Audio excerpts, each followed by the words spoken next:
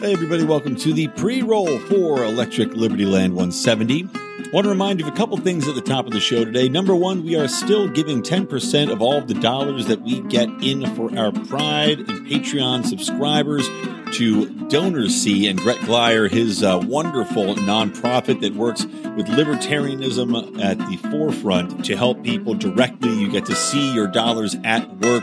And he, of course, is focusing on COVID and aiding people that are in need, as most people are, and seems to be the focus of everything in society.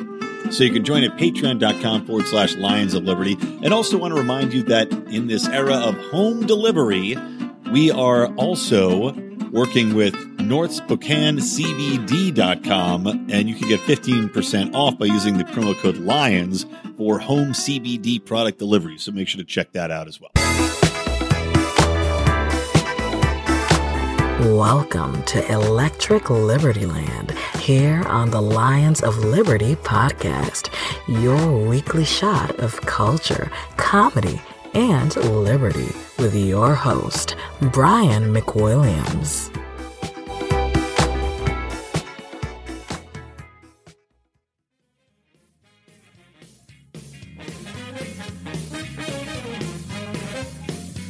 Hey, government, I know what you're thinking.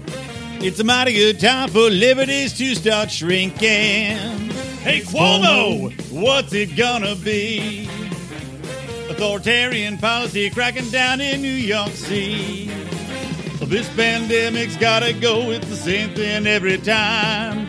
They don't waste a crisis, they don't make you lose your mind. So I think about my next drink. And it's you and me, and the quarantine makes three tonight.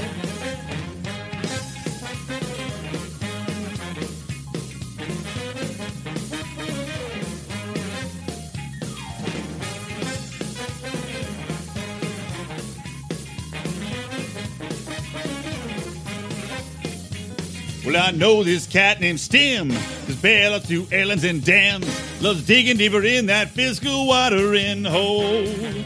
Said, hey, Stim, how you doing? Where have you been? He said, I've been plotting with poor politicians on what to put in.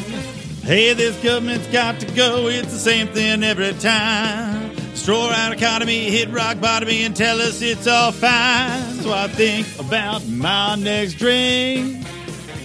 And it's you and me, and the quarantine makes three tonight. Yeah, hit it, Trump. Give it to me, Pelosi. Who else wants a piece of this? Get on there, everybody. Give a little shove, give a little love to your local municipalities. Get something in there for the Green New Deal. Get something in there for the unions. Get something in there for the airlines. Get something in there for the farmers. There's no ending to this, right? Everybody have a drink. Hey, everybody. All right. That was my little Big Bad Voodoo Daddy tribute there to the stimulus and all the pork barrel spending that went into it. This is Electric Liberty Land. I am Brian McWilliams, and this is episode number 170, which means you can find all the show notes, of which there are several, over at lionsofliberty.com/ELL170. Now, one thing I just want to bring in at the top of the show here, because we're living in this dystopian, authoritarian, lockdown, quarantined, goddamn society right now. And half the world seems to be cheering for it, and half the world seems to be anticipating even further crackdowns and welcoming them like the idiotic sheep to the slaughter that they are. But that doesn't mean we can't laugh. Doesn't mean we can't have a good chuckle as we're going down in flames. You know, I always figured I'd be the guy that if the plane's crashing, I'd be cracking a joke. You know, I'd be looking to the person next to me and being like, I'm just angry I didn't get a meal, you know, or they call this stroopwafel worthy, because on United flights, at least you get a stroopwafel with every flight. It's the highlight of them. It's the highlight of the flight, really. But there's a meme going around. Take it for one of my favorite shows, and I know we had it posted. I think Otto posted it in the Lions of Liberty forum recently, or maybe it was Joseph. I can't remember who. But and also my wife had shared it around, and of course it's always on my mind, which is the hilarious clip when the representatives from then thriving Venezuela, right after Maduro had taken over, right after Chavez had taken over in Venezuela, and they were still rich off of the flush capitalism, and oil that had made the country so very, very wealthy for a short amount of time before socialism came in and completely destroyed it, which, of course, is always what happens. They had representatives from Venezuela come in, and this, of course, is a clip where Fred Armisen goes into how wonderful this society is because of jail and because of the authoritarian crackdown on the most ridiculous things. So it reminds me of the current time as it has many other people. So let's just sit back, have a quick listen, and then we'll get back into the show. This is outrageous. Where are the armed men who come in to take the protesters away? Where are they? This kind of behavior is never tolerated in Boracua. You shout like that, they put you in jail right away. No trial, no nothing. Journalists, we have a special jail for journalists. You're stealing, right to jail. You're playing music too loud, right to jail, right away. You're driving too fast, jail. Slow, jail. You're charging too high prices for sweaters, glasses, you right to jail. You undercook fish, believe it or not, jail. You overcook chicken, also jail. Undercook, overcook. You make an appointment with the dentist and you don't show up, believe it or not, jail, right away. We have the best patients in the world because of jail. All right, so that's for Parks and Rec. Now, you know, it seems crazy in a way, right? He's talking about all these things, how if you overcook fish, you undercook fish, you overcook chicken, you don't show up for a dentist appointment, you go to jail. You know, honestly, doesn't seem too insane to me right now. The way things are going, the way police departments, the way governors, the way mayors are overstepping their boundaries of authority and cracking down on people for taking part in non-essential activities. If you have a business that's considered non-essential, aka selling sweaters, maybe, well, guess what? You can be closed down. You can have a fine. In New York City, they're talking about cutting off water and power. Or maybe that was even in Los Angeles, cutting water and power to stores that try to be open, giving them fines. They're arresting pastors for holding church services where people, I'm getting ahead of myself. But literally, we've got, companies that are delivering food. What if you deliver food and it's vastly undercooked by accident? What? And somebody gets sick? Straight to jail. Off to jail with you. Price gouging? Off to jail. No price gouging. Only set prices. You cannot allow the market to operate. Off to jail. That clip was absolutely, prophetic, really, because we did see all these things happen in Venezuela almost immediately once things started going south, where I discussed on the show in several episodes ago now, probably 25 episodes, once Venezuela really became top of mind, and I had a few people on to talk about that were there or either there themselves or had relatives that were there. But you had people that were baking bread off to jail because they decided that they were charging too much money for bread, despite the fact that they couldn't get any supplies for bread, that there was such a shortage on everything they were using that they had to pay above market prices anyway, or black market prices, so that they in turn could not charge what the government mandated they charge for bread. They had to charge something that would actually allow them to make money and survive, and the government said, you're not allowed to do that. Off to jail. Off to jail. Hilarious. What a hilarious and horrible time we live in. So, what's going on out there, guys? What have you been up to? I'll tell you myself, I have been sitting around. I've been reading a lot. I have been taking care of Babytown here with my spare hours in the day, trying to get some other stuff done, like my Do Nothing Man episodes. I am working on right now a Do Nothing Man versus the COVID/coronavirus mafia. And that's really, I know we look at the government as a type of mafia family, which they basically are.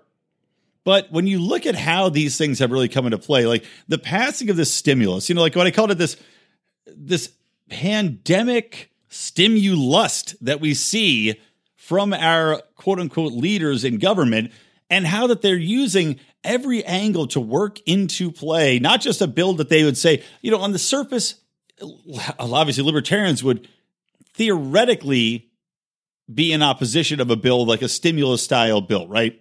Because as libertarians, we don't want to say, okay, we don't want to increase spending.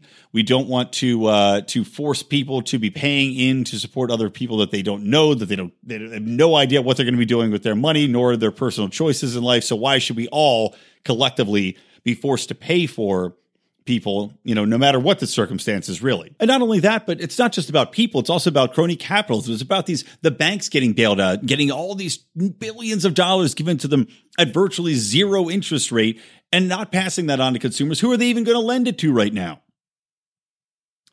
You see the airline industry getting bailed out, and the airline industry should have the ability to weather something like this. They've got stocks.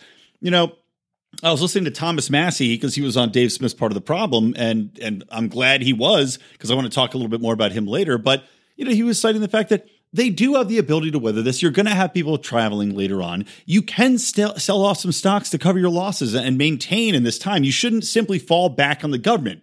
And we're seeing this cronyist kind of institutionalism. We're seeing them with this stimulust go out of their way to make sure that every pet project gets funded. I mean, Christ, talking about the airline industries, the Democrats and the green nutballs shoved in mandates that the airline industries have to reduce their emissions by 2050. They wedged that into a stimulus bill.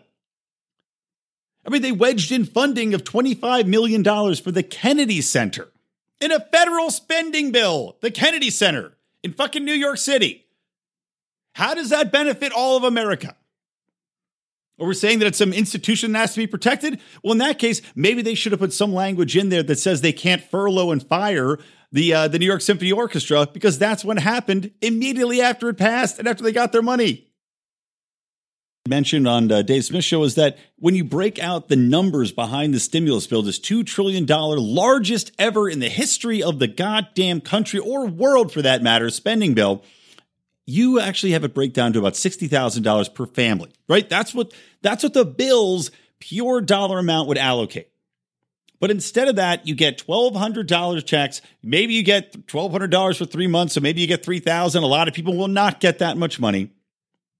Right? So you've got all this cash going towards special interests, all this cash going towards bailouts, all this cash going towards frivolous bullshit spending on local levels. I mean, God, you know, one senator was fighting to get $1.5 billion allocated for every single state, no matter what, because he had a small state. I think it was like a senator or a representative from Idaho. Got to get that in there. Got to get my piece of the pie, you know, which is why I called this the gangbang bill, because everybody got a shot. Everybody got to put their dick in and fuck this bill and fuck the American population over, which is exactly what's happening. And it's not just in straight spending here, but it's also in that they're diluting the monetary supply thoroughly as well. So in a time when we've got people not making money that are forced out of work by the government, you also have the value of our currency dropping down. I mean, God damn it. $2 trillion more dollars in spending and $4 million in printed money that's being lent out directly to banks, all these other things, they add up. On top of the expenses for everything, because when you've got these shortages of supplies, shortages of workers, the only good news is we've got nice cheap oil now. But the added cost for safety and security and adding hazard pay on top of everything else to get goods shipped, to get them sent out, to get them stocked, to get all these things on top of devaluing our currency now for now in the future is just insulting. It's insane. All right. Well, anyway, getting back to center, that bill passed. That bill passed. And I kind of wanted to go through and break down just the fact that Thomas Massey stood up there and called for a voice vote during this process, right? Because we had this, obviously it's being shoved through as fast as possible. You had a Senate version, which was half the amount of spending that was then shoehorned in with the democratically controlled House. Of course, you've got twice as much spending now in this bill. But Thomas Massey came in, drives his ass through to D.C., to protest and demand some debate on this bill and protest the fact that they weren't going to hold a recorded vote. Now you say, why is this important? I'll tell you. The reason why is that, and Thomas Massey adequately points this out, he said, if we eliminate this, number one, it's against the Constitution. You need to have half the members of Congress there, which he, according to him, did not, because a lot of people were sick. They're at home. They're self-quarantining. But also, you're holding people accountable with a recorded vote, which is asked for. If it's requested, then should be given. And typically they do acquiesce on this. But he's saying we need to have a recorded vote, not just a simple voice vote, because people need to be held accountable. We need to see who's there and who's not there. And he said that Nancy Pelosi specifically told him to his face that they would not be recording a voice vote because that is an invasion of privacy to those senators that decided not to be there for personal or medical reasons. An invasion of privacy. The irony of that, considering the fact these people owe it to Americans for us to know exactly when they are or are not at a particular vote that we might care about, especially when it's the largest spending bill in history. But not only that, Massey points out that The real reason they didn't want this recorded is because they don't want to be on record essentially supporting the biggest mistake ever made, or what could potentially be the biggest mistake ever made. And this isn't even the end of it. There's still a fourth stimulus bill that's immediately being talked about because $2 trillion just wasn't enough. It's not enough bailouts. It's not enough corporate spending. It's not enough whatever else. Meanwhile, the question has to be asked, if we're talking about a fourth stimulus bill, what the fuck did you do wrong with the last one? How did you not address these concerns? How did you not put more priority on what was actually needed in the country rather than these pork politics, the bailouts for everybody across the nation, all these cronyist, corporatist favoritism bills that you put into play, and all these payouts that you have for all your specialties, and making sure that every state gets a $1.5 billion.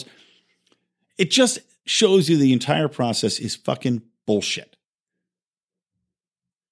And we should have a recorded vote of this. There should be a documented recording of who's voting for it, who's standing up, who's not. And I really appreciate Thomas Massie standing up and demanding that we have some transparency on this. I mean, no matter what the circumstances may be, bills like this are always used to pass through tyranny. The Patriot Act, which, by the way, also got renewed for another 90 days in the midst of all this distraction. The Patriot Act got pushed through because of 9/11. And we still can't get it off the books. God, almost 20 years later, we can't get it off the books. All the domestic spying going on and all these other provisions. Nothing about the FISA courts was renewed. Nothing about the NSA stuff was pulled back in this latest edition. They just passed it as is. But there's literally nothing could happen that would make me think that we had to somehow speed up the legislative process to push through bills without having people even get the chance to read it. Nobody's read this fucking bill. Nobody's read it. There's no way. They had 24 hours to vote on it. So you get a piece of trash cobbled together, then forced down people's throats that nobody knows what's in it, and now we're all forced to deal with it and forced with the fallout. And nobody knows what the fallout can be. Nobody even knows what we're dealing with yet. There's not enough data even for the virus to know what we're going to be dealing with. There's not enough data to know what something like this, a shutdown of this proportion, is going to have on the economy. I mean, we all want to think it's going to bounce back, but nobody knows. And by the way, one quick thing I want to point out, I know Justin Amash is getting some heat because people think that he allowed this to go forward as well, but he actually did stand with Massie and did say that he wanted to have a recorded vote as well. He did not take the type of heat, though, that Massie did because he didn't make it as public as Massie did. And it was interesting hearing Thomas Massie talk about just the mafioso type of environment that is Capitol Hill. And we always talk about how the state is essentially a mafia. It strong arms you. It forces you to do its bidding. It can punish you if you don't comply. It's got a lot of guns. It's got a lot of ammo. It operates in secret. Well, hearing Thomas Massie talk about how the head of the GOP had called him up and said, hey, good luck with your campaign, and then hung up the phone. Basically, not so veiled threat, that he was promised all sorts of carrots and then promised all sorts of sticks when he didn't go along with it, that Trump had been threatening him. All of these things show you that the legislative process is absolutely broken. It is purely self-population. It's self-propagation of government. It's making sure that your coffers are lined to the fullest extent, making sure your little pork products are funded, and fuck anybody else that tries to get in your way. So let's ram this down people's throats without proper debate, without any concept of whether or not it's actually going to have any sort of impact. And considering that we had a stimulus before that did absolutely nothing, I don't see what an additional $3,000 in stimulus is going to do for anybody. People are going to look at this and say, I'm forced to go sit in my house. I don't know if I'm going to be able to work. And I want to talk about that. That is soon too. The free market and the way the market's adapting to this. But if being forced to work from home, I may not have a job. I'm in full panic mode. I'm not going to do anything with that other than pay rent or put it in savings. There's nothing else that I can do with that cash. I'm not going to go out and splash it around because I am too scared to do anything else with it. But at the same time, $3,000 is not enough to get anybody through. It's enough to pay my fucking mortgage for a month. And I just found out as I'm recording this podcast that my wife's going to have her pay reduced by 20% when she goes back to work in a month. I've told you guys before, I don't know if I'm going to have a job in a month. Honestly, I don't know. I'm looking at trying to create other revenue streams. I'm praying that we can make this podcast into something. I'm praying that some of these other projects I'm working on are going to get picked up. Hopefully my writing takes off. I'm trying to think of different new businesses that I can start on my own trying to see, like, okay, where is there a need in the marketplace? I should have been doing this before. But sometimes it takes a crisis, just like when you stopped and you waited to write a term paper in college or in high school or whatever else, you procrastinate. And then finally, when you get down to it, now you're forced to come up with something good. Hopefully that happens for me. I don't know if it will or not. But the average American's in the same boat of saying, well, I don't know. I procrastinated on doing what I should be doing. I mean, Christ, I should have been listening to more Jason Stapleton. I need to fucking go over and sit on his couch and be like, Jason, inspire me to go out and start some business, man. I need it now. But Amash did stand up and try to get a public record of this vote as well. Both Massie and Amash are on record saying that despite being libertarian leading senators, they both said that they supported a direct stimulus bill. I don't know. Like I said, I personally am still against it. I'll take the money they're sending me because the government's forced me to close, but I'm not in favor of it. I'm not in favor of any of these actions. I'm not in favor of any of this authoritarian lockdown state that we're living in. Now, let me see here. I wanted to go through a couple more things on this topic. One thing that's interesting me is what's being marked as essential versus non-essential right now. Like California, for example, and Los Angeles, they said gun stores not essential and forced them to close.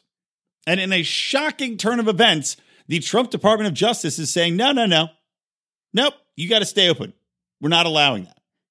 So they're actually protecting and forcing California and Los Angeles to back off and allow gun stores to open, considering them essential. Now, nothing is more essential than the ability to defend yourself.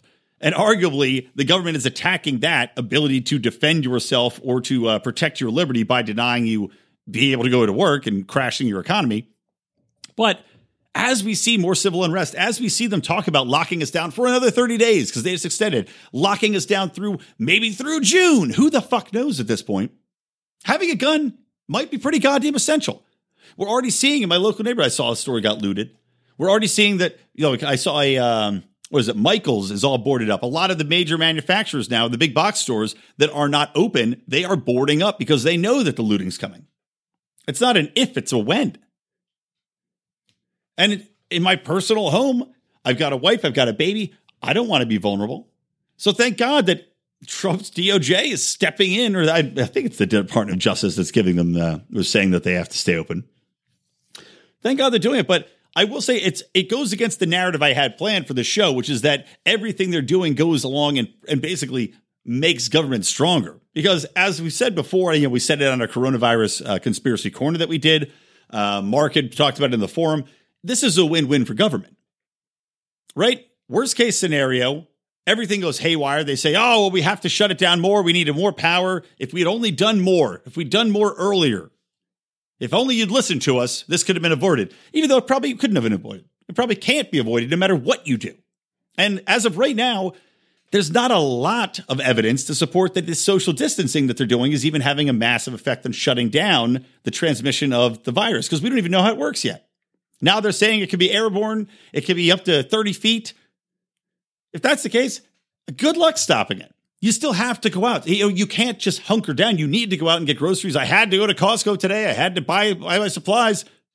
Most people, now they're saying up to 60% of people transmit it. They don't even have any symptoms. There's no fucking way you're going to be able to stop it.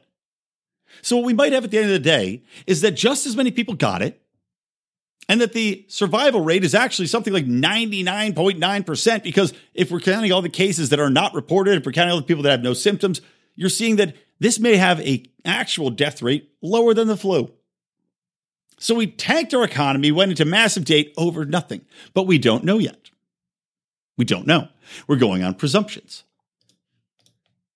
So anyway, it was surprising to see the government not push forward this narrative of, oh, we have to do everything we can, because this would be a perfect time for them, like the Patriot Act, to take a stab at denying us that Second Amendment right, the right to bear arms, denying us access to those weapons under this guise of, well, we have to lock down. It has to be martial law. We're protecting you for yourself. This is a pandemic. Buying a gun could put you at risk. Shocking to see it. Because everything else that they've been doing has gone the other way. Now, some of the things that we're seeing around the world, by the way, in regards to COVID responses, one thing that they're saying is that the United States response is getting, or actually I should say, the overpowered response, like New York City is doing by arresting churches and shutting down people that are having church services, which seems to me to be an outbound assault on religious freedom. I mean, if your religion requires or maybe not requires, if you feel that religion is going to be the cure for this, why should you be denied voluntarily congregating with other people in a church during this time when everything in your life's gone sideways? Well, the government says you can't do it. And Cuomo has been banning people. He's been arresting pastors in New York City. He has also been talking about completely disbarring churches that actually go ahead and have church meetings during this time, which is just madness. And meanwhile, you have people unanimously in New York City. He's got like a 95% approval rating where people say he's doing a wonderful job managing it. And you've got Democrats saying that, oh, we hope that he would run for president. Like you've got people pressuring him to run for president. This guy that's locking everything down in this manner wherein you can't go out. He's destroying businesses. As I said, my sister's business, her husband's business, his barbershop, they're just wrecked. Every bar and restaurant in New York City is basically going down in flames. You still have a city in New York City under de Blasio that has like thousands of deaths under COVID. They're still struggling mightily, right? Like Italy style. Although, don't believe the media hype because they showing, I was at CBS that showed a picture of an Italian hospital overrun and pretended it was in New York City because you can't trust the media. But you've got New York City having, vast deaths. It seems to me that what they're doing isn't working. It seems to me that they're handling the pandemic in a worse fashion than anybody else could. But you have this massive approval rating going on. Makes no sense. But it goes to show you the fear that people fear, and they just want to have any sort of authoritarian strongman. And this is why I said people are like Trump's approval ratings going up. They want to have this authoritarian strongman to tell them what to do, what's being done. Just makes no sense to me. And in the midst of people saying, oh, we're doing a great job handling this whole thing, on the flip side of that, the United States has supposedly passed China in the amount of deaths as well. Now, I actually look at that as a good thing, and I'll tell you why. Because China, number one, has stopped reporting deaths. And the latest reports that are coming out of Wuhan and a lot of other Chinese cities talking about the cremation urns that are being seen as opposed to the official numbers. Because now China says, oh, we had no new cases. Bullshit. They're saying that they could calculate it as far as maybe a magnitude higher than what they reported. There might be 10 times more deaths than China wants us to know. They're simply an authoritarian government that's controlling the flow of operation, period. But the good news about the United States having more cases reported, well, do you know why? Do you know why we have more cases reported? Because we actually have medical systems in place that are able to treat these people, that are able to test them, despite people saying, I was not able to get a test. And yeah, I'm sure there is some shortage of tests. But at the same time, it's a good thing when people are being turned away when they don't have all the symptoms. I'm sorry to say it, but it is. Because otherwise, what you have and what you have with all these other countries that have socialized medicine, socialized healthcare, is that you have everybody with anything run in immediately to get checked. Like yesterday, I have a thermometer at home. I was like, I don't feel great. I feel a little hot. Now, granted, I was been sitting in the sun earlier that day trying to get a little color on my face. I knew that, but I said, I'll take my thermometer, take my temperature. And because I'm a weirdo and my body runs lower temperature than most people's, my temperature was 96.2. All right, I'm fine. No temperature, no fever, no problem. But you have a lot of people that would simply run in to get tested no matter what. They'd run in, they'd flood the fucking hospitals, they'd flood the doctor's offices, they'd overrun the system, and then you can't deal with the actual people that need it. The people that are showing all the symptoms, the people that need to go to the doctor, get tested, and then get admitted right away to get served, to put on a ventilator. What else is going on if you're over 60, if you have an immune system that's compromised, or even very few younger people. So it's good to see our cases are reported, especially considering that they say this is the fastest spreading virus, that it's unbelievably contagious, even if most people do not show symptoms, even if most people don't know they have it, which is the case right now. They say some 60% of people probably don't know they have it, probably won't have any symptoms. It's a good thing that we have so many doctors and so many hospitals, and people can get access to that. And we're not being overrun by fucking morons that are going to run in at the drop of a hat and demand to be tested and demand to be admitted, because that's what will absolutely destroy your ability to treat people that need it, as evidenced in all of these socialized healthcare countries. Now, the other thing I wanted to talk about, speaking of socialized healthcare countries, oddly enough, we're seeing some weird measures being taken in Sweden, for one. Now, Sweden has full out rejected the home quarantine measures. They've given people the option, right? They said basically the government, I wouldn't say they rejected. The government has given people the option. They're encouraging people to work from home, but they're not mandating it. They're not bailing anybody out. They're not demanding businesses close. The only thing they've done in Sweden is they're limiting events over 50 people. Fine. You can still go to the bars. You can still have little gatherings. You can still do whatever. You go to dinners. The restaurants are open. Now, Sweden, I think, has some 3,000 plus cases. It's like second highest in the region. But at the same time, they're not being overrun. They're not being devastated by this illness. They're not in full panic mode as we are. And they're going to come out from this. Should things keep progressing as they are, they're going to come out from this with an economy that's completely stabilized. They're not going to have to rebuild like everybody else. They're not going to have to dig themselves out of a trench of debt like everybody else. And because Sweden has a vastly freer economic system than we do, they're going to have the ability to capitalize and start moving everywhere. I mean, Christ, if my agency's still fucking alive, I'm going to reach out to people in Sweden and say, hey, now's your time. Let's do some PR and tell people you're ready to rock right now. You don't have to worry about ramping up like everybody else. Now, I could be wrong. Maybe Sweden's going to implode. But if they don't, we're going to look to them. And as Thomas Massie said, we're going to look at what we did and say, wow, this was the biggest mistake made in the biggest economic, purely economic mistake. Let's say that, not counting world wars involvement. But this will be one of the biggest mistakes we've ever made. And it could have easily been avoided. We didn't need to go down this path. We did it out of pure panic based upon bad evidence and based upon cultural differences that exist. Now, I'm not going to go into that. You can listen to the last Conspiracy Corner on COVID that we did and the one prior to it about cultural differences and how they can definitely impact how societies are going to be infected during this time. I want to talk real quick about Greenland, right? Greenland not only has made people home quarantine, but listen to this, has also banned alcohol. So you are now forced to stay in your home with your children, with your wife, who maybe you hate, maybe you don't. You're not allowed to have any alcohol. We're not allowed to buy any new alcohol because they're worried that it'll lead to domestic violence, that it'll lead to child abuse, that it'll lead to alcoholism. So now you're being forced to stay home. You're being denied your socializing aspects, right, which could be a reliever of stress.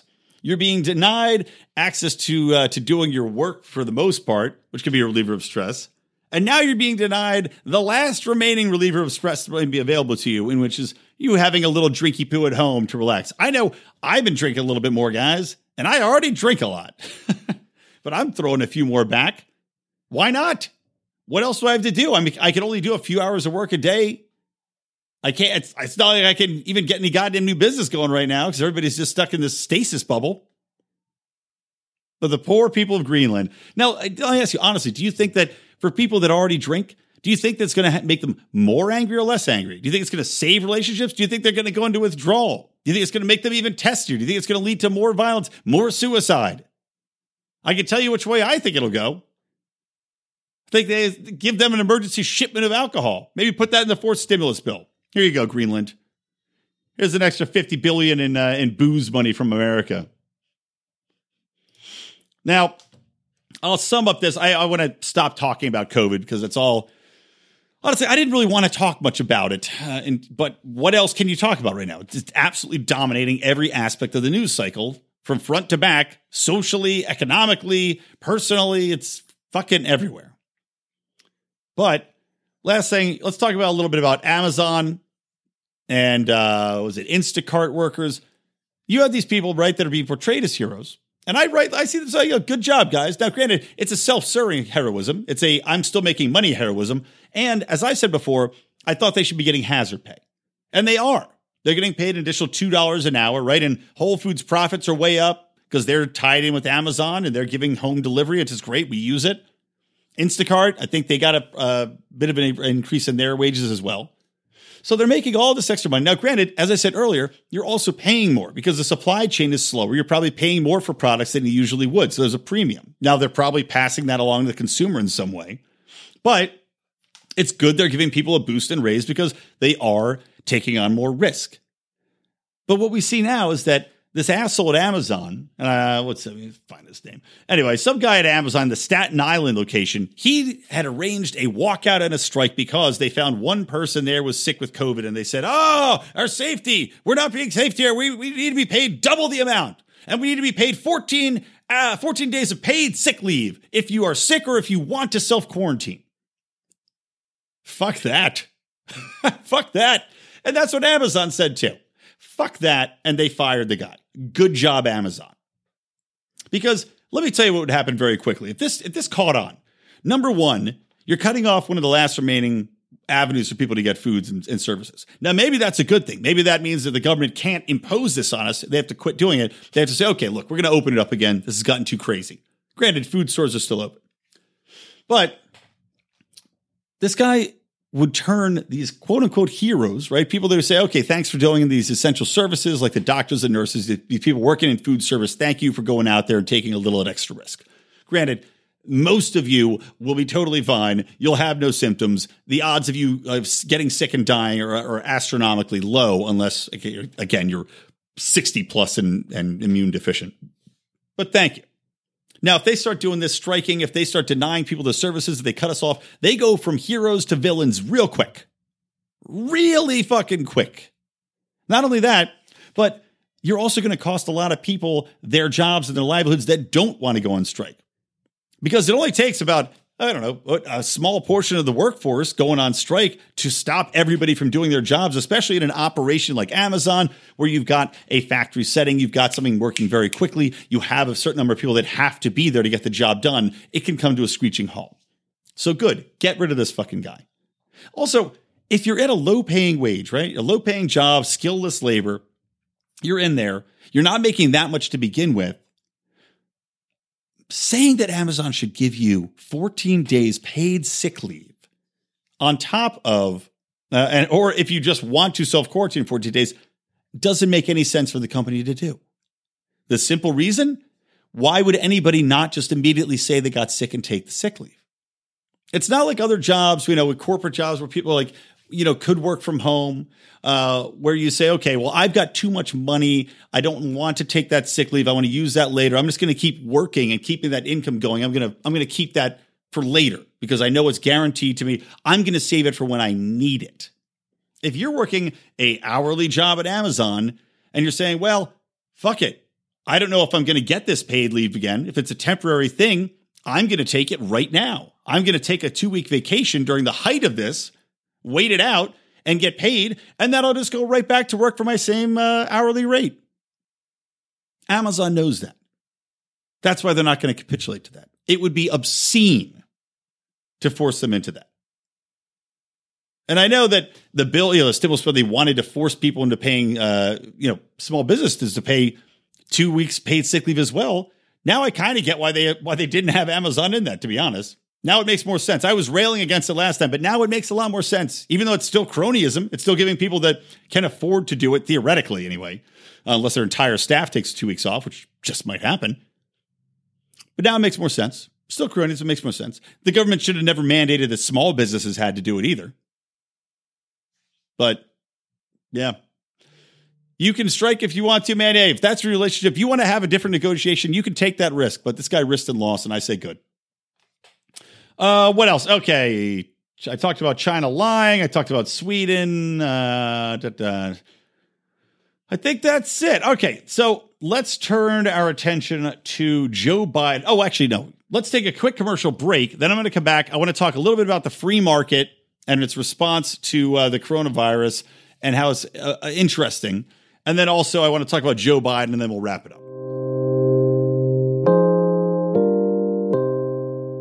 I'm back to tell you again about Good Morning Liberty, everybody. Yes, Good Morning Liberty, hosted by Nate and Charlie, an every day of the week podcast that is hitting on all of your favorite libertarian topics, as well as making it a point to talk a little bit more about healthcare, as they both have a background in the healthcare industry, currently working with the healthcare IT company. So they've got the ins and outs, which comes into play, especially right now, as we look at what's happening with healthcare, how the government's bailing them out, etc. So Nate and Chuckles over there have a lot to say about it. Also, funny guys have been on the show, entertaining listen, and Another bonus of the show at this point in time is they focus on compassionate libertarianism, finding solutions, finding ways in which we can be looked upon not as the monsters that we so often are, monsters that stand up against tyranny like Thomas Massie, but in fact are caring individuals. So they put a lot of emphasis on that in their show as well. You can find them at any of your favorite podcatching apps. Again, Good Morning Liberty, or check them out online at lol.gmlpodcast.com. All right, we're back into it. Guys, this has been, a difficult podcast for me to record. I swear to God, if it's a little disjointed, hopefully I'm not repeating myself. Hopefully it's not coming across as badly as I feel it is in my mind, because it's one of those days where it's like I keep getting interrupted. Like every 10 minutes, I'm getting interrupted by something. So it's messing with my train of thought. I'm not able to just kind of hit the ground and run as I like to do. I keep having to stop and start, and it's messing me up trying to get where I'm coming from. Just like my wife interrupted me, the baby needs something, I had to cook dinner. My computer decided it was going to stop working because it had an overload because I have a crappy computer. Everything under the sun is interrupting me here. It's just making my life miserable. But we are back. Then to remind you can find the show notes for this episode at lionsofliberty.com/ELL170. And you can support us on Patreon at patreon.com/Lions of Liberty. 10% of that will go towards DonorSee and the efforts they're doing for libertarian nonprofit efforts fighting COVID-19. So make sure to give us some ducats. And we're going to have a very special t-shirt coming. I don't want to give too much away. All I will say is it ties into Tiger King, and you're not going to want to miss it. But we're going to have that in a day or two, and we'll aptly promote that when it's available. And that'll be for our members at $15 or up. We'll get a t-shirt. Okay, coming back into it. So a couple quick things. I wanted to talk about the free market response to this because, we're seeing the world change very, very quickly. We're seeing that the entire way people are working is becoming readjusted. And it's one of those things you have to take a step back. If we can pull ourselves out of it, and it's hard for me to do because God knows I am in the middle of it getting impacted like many of you are. But if we take a step back, it is honestly beyond impressive to see how the market has provided us the tools in which we can still somewhat function as a society by virtue of technology, by virtue of e-commerce, by virtue of the market finding a way to keep supply chains intact. I mean, God, look at how much business is now being done virtually by cloud computing, by Zoom. We're keeping in touch not only by virtue of these social networks, which are a blessing and a curse. And now, I've railed against the social networks. I believe that they are the cause of a lot of the violence, a lot of the hatred that goes on. I blame a lot of the shooting epidemic on social media and on bullying and on isolationism. But oddly enough, now we're in a time where nothing's good for anybody. You're not seeing people post the videos of their vacations. I think it was a Jeffrey Zucker or one of these mega millionaires, maybe the former Eisner, maybe the former head of Disney, had posted it saying, I'm quarantining on my $950 million mega yacht. And he just ripped to shreds. Instead of people like, oh, what a lifestyle. Give him a television show. What are the Kardashians up to? Instead, we're actually seeing people spill their heart outs. Now, granted, some of them, I will say, annoy the living shit out of me.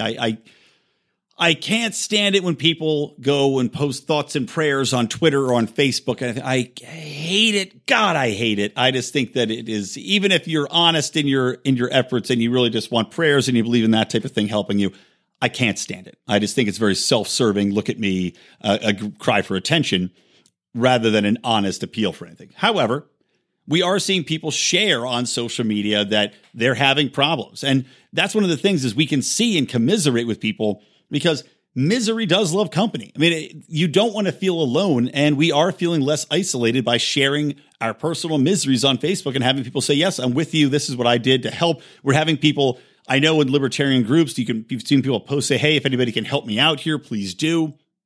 You're seeing people interact with like Zoom media, what we use for our Mufasa Pride calls, where we get everybody together to get feedback on the show. That's if you're $25 level or up. But it's also what we use to do our interviews, what we use to do our LILDL shows, all of our shows on video that we stream to our Pride are all done through Zoom.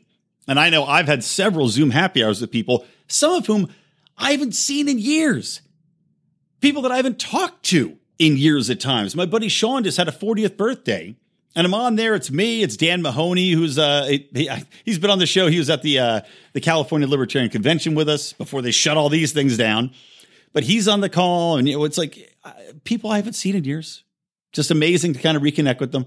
So we're seeing the benefit, but that benefit is provided by the market. It's provided by people that had an idea that were able to go out despite government regulations, despite all the issues with corporate taxation and small businesses, despite all the hoops that they have to jump through, are finding a way. And now, in this environment, despite what government is doing, not with help from government, because all the small business loans in the fucking world are not going to help you when your business has already collapsed upon itself. But they're able to adjust because the market finds a way to make things happen. The market provides people with sustenance, provides them with income, provides them with the way in which they can go about their lives in the best, most beneficial fashion. And we're seeing, even in the face of this bullshit, the market is providing. The government's $2 trillion stimulus bill, that's not providing shit to anybody. $3,000 does nothing. Not saying that it wouldn't be nice. It's going to help some people a little bit. But in the overall scheme of things, compared to the market, that $2 trillion could have been used so much more effectively, so much more pointedly, so much more beneficially for all of humanity, rather than just having the government say, here you go, plop it out. We're going to give half of the stimulus bill to our cronyist bullshit, and we're going to give half to you, a little pittance. Here you go, I'll tip my ashes on you. You should have gotten $60,000 per person. You get 3. So God bless the market. God bless Amazon. God bless Zoom. God bless all the cloud technologies. God bless people finding a way to work. Okay, next. We got to wrap up talking about what the media won't talk about. At least, Fox News a little bit is coming around on it, but we're not seeing overall the mainstream, the ABCs, the NBCs, the Nightlines, the 60 Minutes, they're not talking about the very credible accusation against Joe Biden by Tara Reade. And that's Reade with an E on the end, by the way, not Tara Reade, she of the drunken mishaps and the botched liposuction surgeries. No, we're not talking about that drunken mess. We're talking about a former staffer of his who made credible accusations that took place back in 1993. Now, the accusations have come out later. The accusations go back to actually April of last year had mention of them. So I don't know. I was trying to figure out exactly when she first came forward and told her story. I have not been able to find that exact date as of this recording. However, it was briefly reported in the Washington Post like a year ago, and then seemed to disappear from the mainstream media's narrative. A couple of the places have reported on it. Vox, HuffPost. What do you think of the Time's Up movement? That's how this came out. The hashtag Time's Up thing was how she had just discussed this story, and again, mainly ignored. Why? Well, probably because Democrats don't want to acknowledge the fact that Joe Biden, a frontrunner, could possibly have done something vastly more credible than the accusations that were made against Brett Kavanaugh to try to derail his nomination to the Supreme Court. Of course, those included possibly fabricated stories taking place back when 2 kids were 15 years old, back in, I think, Massachusetts or something like that, and an allegation that Brett Kavanaugh and another man had forced a young and gullible woman into a room and had their way with her. Of course, none of this could be corroborated. Even the woman, Christine Blasey Ford's friends say that they can't remember it, that they don't have any recollection of this party. So it certainly sounds like she could have very well just made it up. As was the case with 2 other accusers who had come forward with stories that were equally horrible and were easily disproven once they were brought to the light. But that didn't stop the media from reporting on them as though they were fact. There was no cross-checking. There was no hesitation to run forward to say that Kavanaugh was a rapist and to say that he had no place on the Supreme Court based upon the believe all women tenet that has been brought forth in our society. Yet, curiously, Joe Biden, a former staffer, not a random woman back when, not a teenage tryst, not some random woman on a plane, not some unprovable, uncredible person. No, a former staffer comes forward and says that he had allegedly, according to her, pressed her against a wall and penetrated her with his fingers because said, hey, kid, somebody told me that you liked me or something like that. So that's not verbatim, but That's what she basically said that he had said to her while he's doing this. And she said she just sat there kind of stunned. She looked up to him, all that kind of thing. And according to Democracy Now!, who did an interview, she says that she had tried to get the story out to some extent back in 1993, but she said she was too afraid and her mother had told her not to. Now, what's interesting about this, too, is that she wanted to come out and tell this story with the Time's Up campaign. And, of course, there is a fund, the Time's Up Legal Defense Fund, that was created, a nonprofit that she had approached. Right? And she was told reportedly that the fund couldn't help her because Biden is a candidate for federal office and pursuing a case could, quote, jeopardize the fund's nonprofit status. And The Intercept is reporting the public relations firm representing the Legal Defense Fund is SKD Knickerbocker, whose managing director, Anita Dunn, is a top advisor for Biden's presidential campaign. And Democracy Now! Says they emailed Biden's press team for these allegations to respond to us. They didn't get back to them. So this is obviously something that has a lot of deep seeds and a lot of roots going through. And it looks like it's pretty much protecting this man in the worst possible way, by literally using a fund that is dedicated towards exposing this type of thing in politics, in entertainment, among players in power, and then deciding that they don't want to talk about it because, it's my guy. It's kind of like Hillary Clinton saying that these women should not be believed when it's in regards to her husband, but that we have to believe him any other time. Never when it's my guy, only when it's your guy. So it's sickening to see how the media can easily twist and turn in ways to protect this candidate. And a guy who, it's just like with the whole thing with the Uranium One company. Or not Uranium One, I'm sorry. God damn it. I'm blanking on the name of the gas company now. Burisma, right? I talked about how it was insane. All this investigation and hoopla over Burisma and how we can investigate Joe Biden because he's a candidate for office. Well, does he just get an excuse then?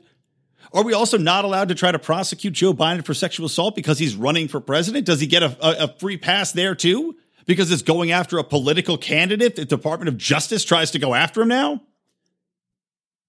It seems to me that Joe Biden is a man who has more questions to answer than almost anybody that has ever run for president, yet is incapable of answering any of them. Constantly has people covering for him. Covering up, dissuading, dismaying people, obfuscating the truth, to protect this doddering asshole who clearly has taken advantage of his position throughout the years. Now, is this allegation true? I don't know. And I believe in giving people the fair shake. I believe in giving the benefit of the doubt. The irony, of course, is also that Joe Biden pushed forward the strictest interpretations of the Dear Colleague letter that Obama sent out and the Obama and Biden administration sent out, saying that these colleges should believe women, that they should kick people out of school, that they should fine them, that they should hold tribunals with no evidence being presented by one of the sides, aka the accused, and that you should have no real legal recourse to this. Interesting to see how the tables have turned, excuse me. Interesting to see how this doesn't apply to Joe Biden in any way, shape, or form when somebody comes out with very credible accusations against him. Just pathetic. Now, as I mentioned, he does have a podcast coming out. It's called Here's the Deal. Here's the Deal with Joe Biden. Otherwise called, actually, I don't know. Mark and I are discussing doing a rebuttal podcast to Joe Biden's Here's the Deal podcast. Maybe it'll be called Here's the Butterscotch Mountain Formula, because God knows Joe Biden's a senile mess. But we have to listen to the podcast, see what is in there, if it's worth us taking the time to mock it. And then we probably will. It'll be kind of like our Rand Pauluses and minuses that I used to do, or the Gary Johnson and Johnsoff, the show that we used to do when Gary Johnson was running. Actually, what the fuck is it called? Oh, it was called Mr. Johnson's Liberty Hood. Actually, here you go. I'm going to play you a special song that is the theme song to Mr. Johnson's Liberty Hood. And it probably happened before many of you were listeners to the podcast, to give you a taste of what might be in store for our rebuttal to Joe Biden's podcast, which the first episode's already out. And I have linked to in the show notes. So why don't we go out on that? We got on Mr. Johnson's Neighborhood theme song. From me, Brian McWilliams, apologizing for a completely disjointed episode, and I hope you will forgive me. I'll be back with fine fashion next week, fully prepared, I'm sure, and hopefully with more to talk about than just COVID-19 horse shit. But from me, Brian McWilliams, from the Lions of Liberty and Electric Liberty Land, always stay plugged into Liberty.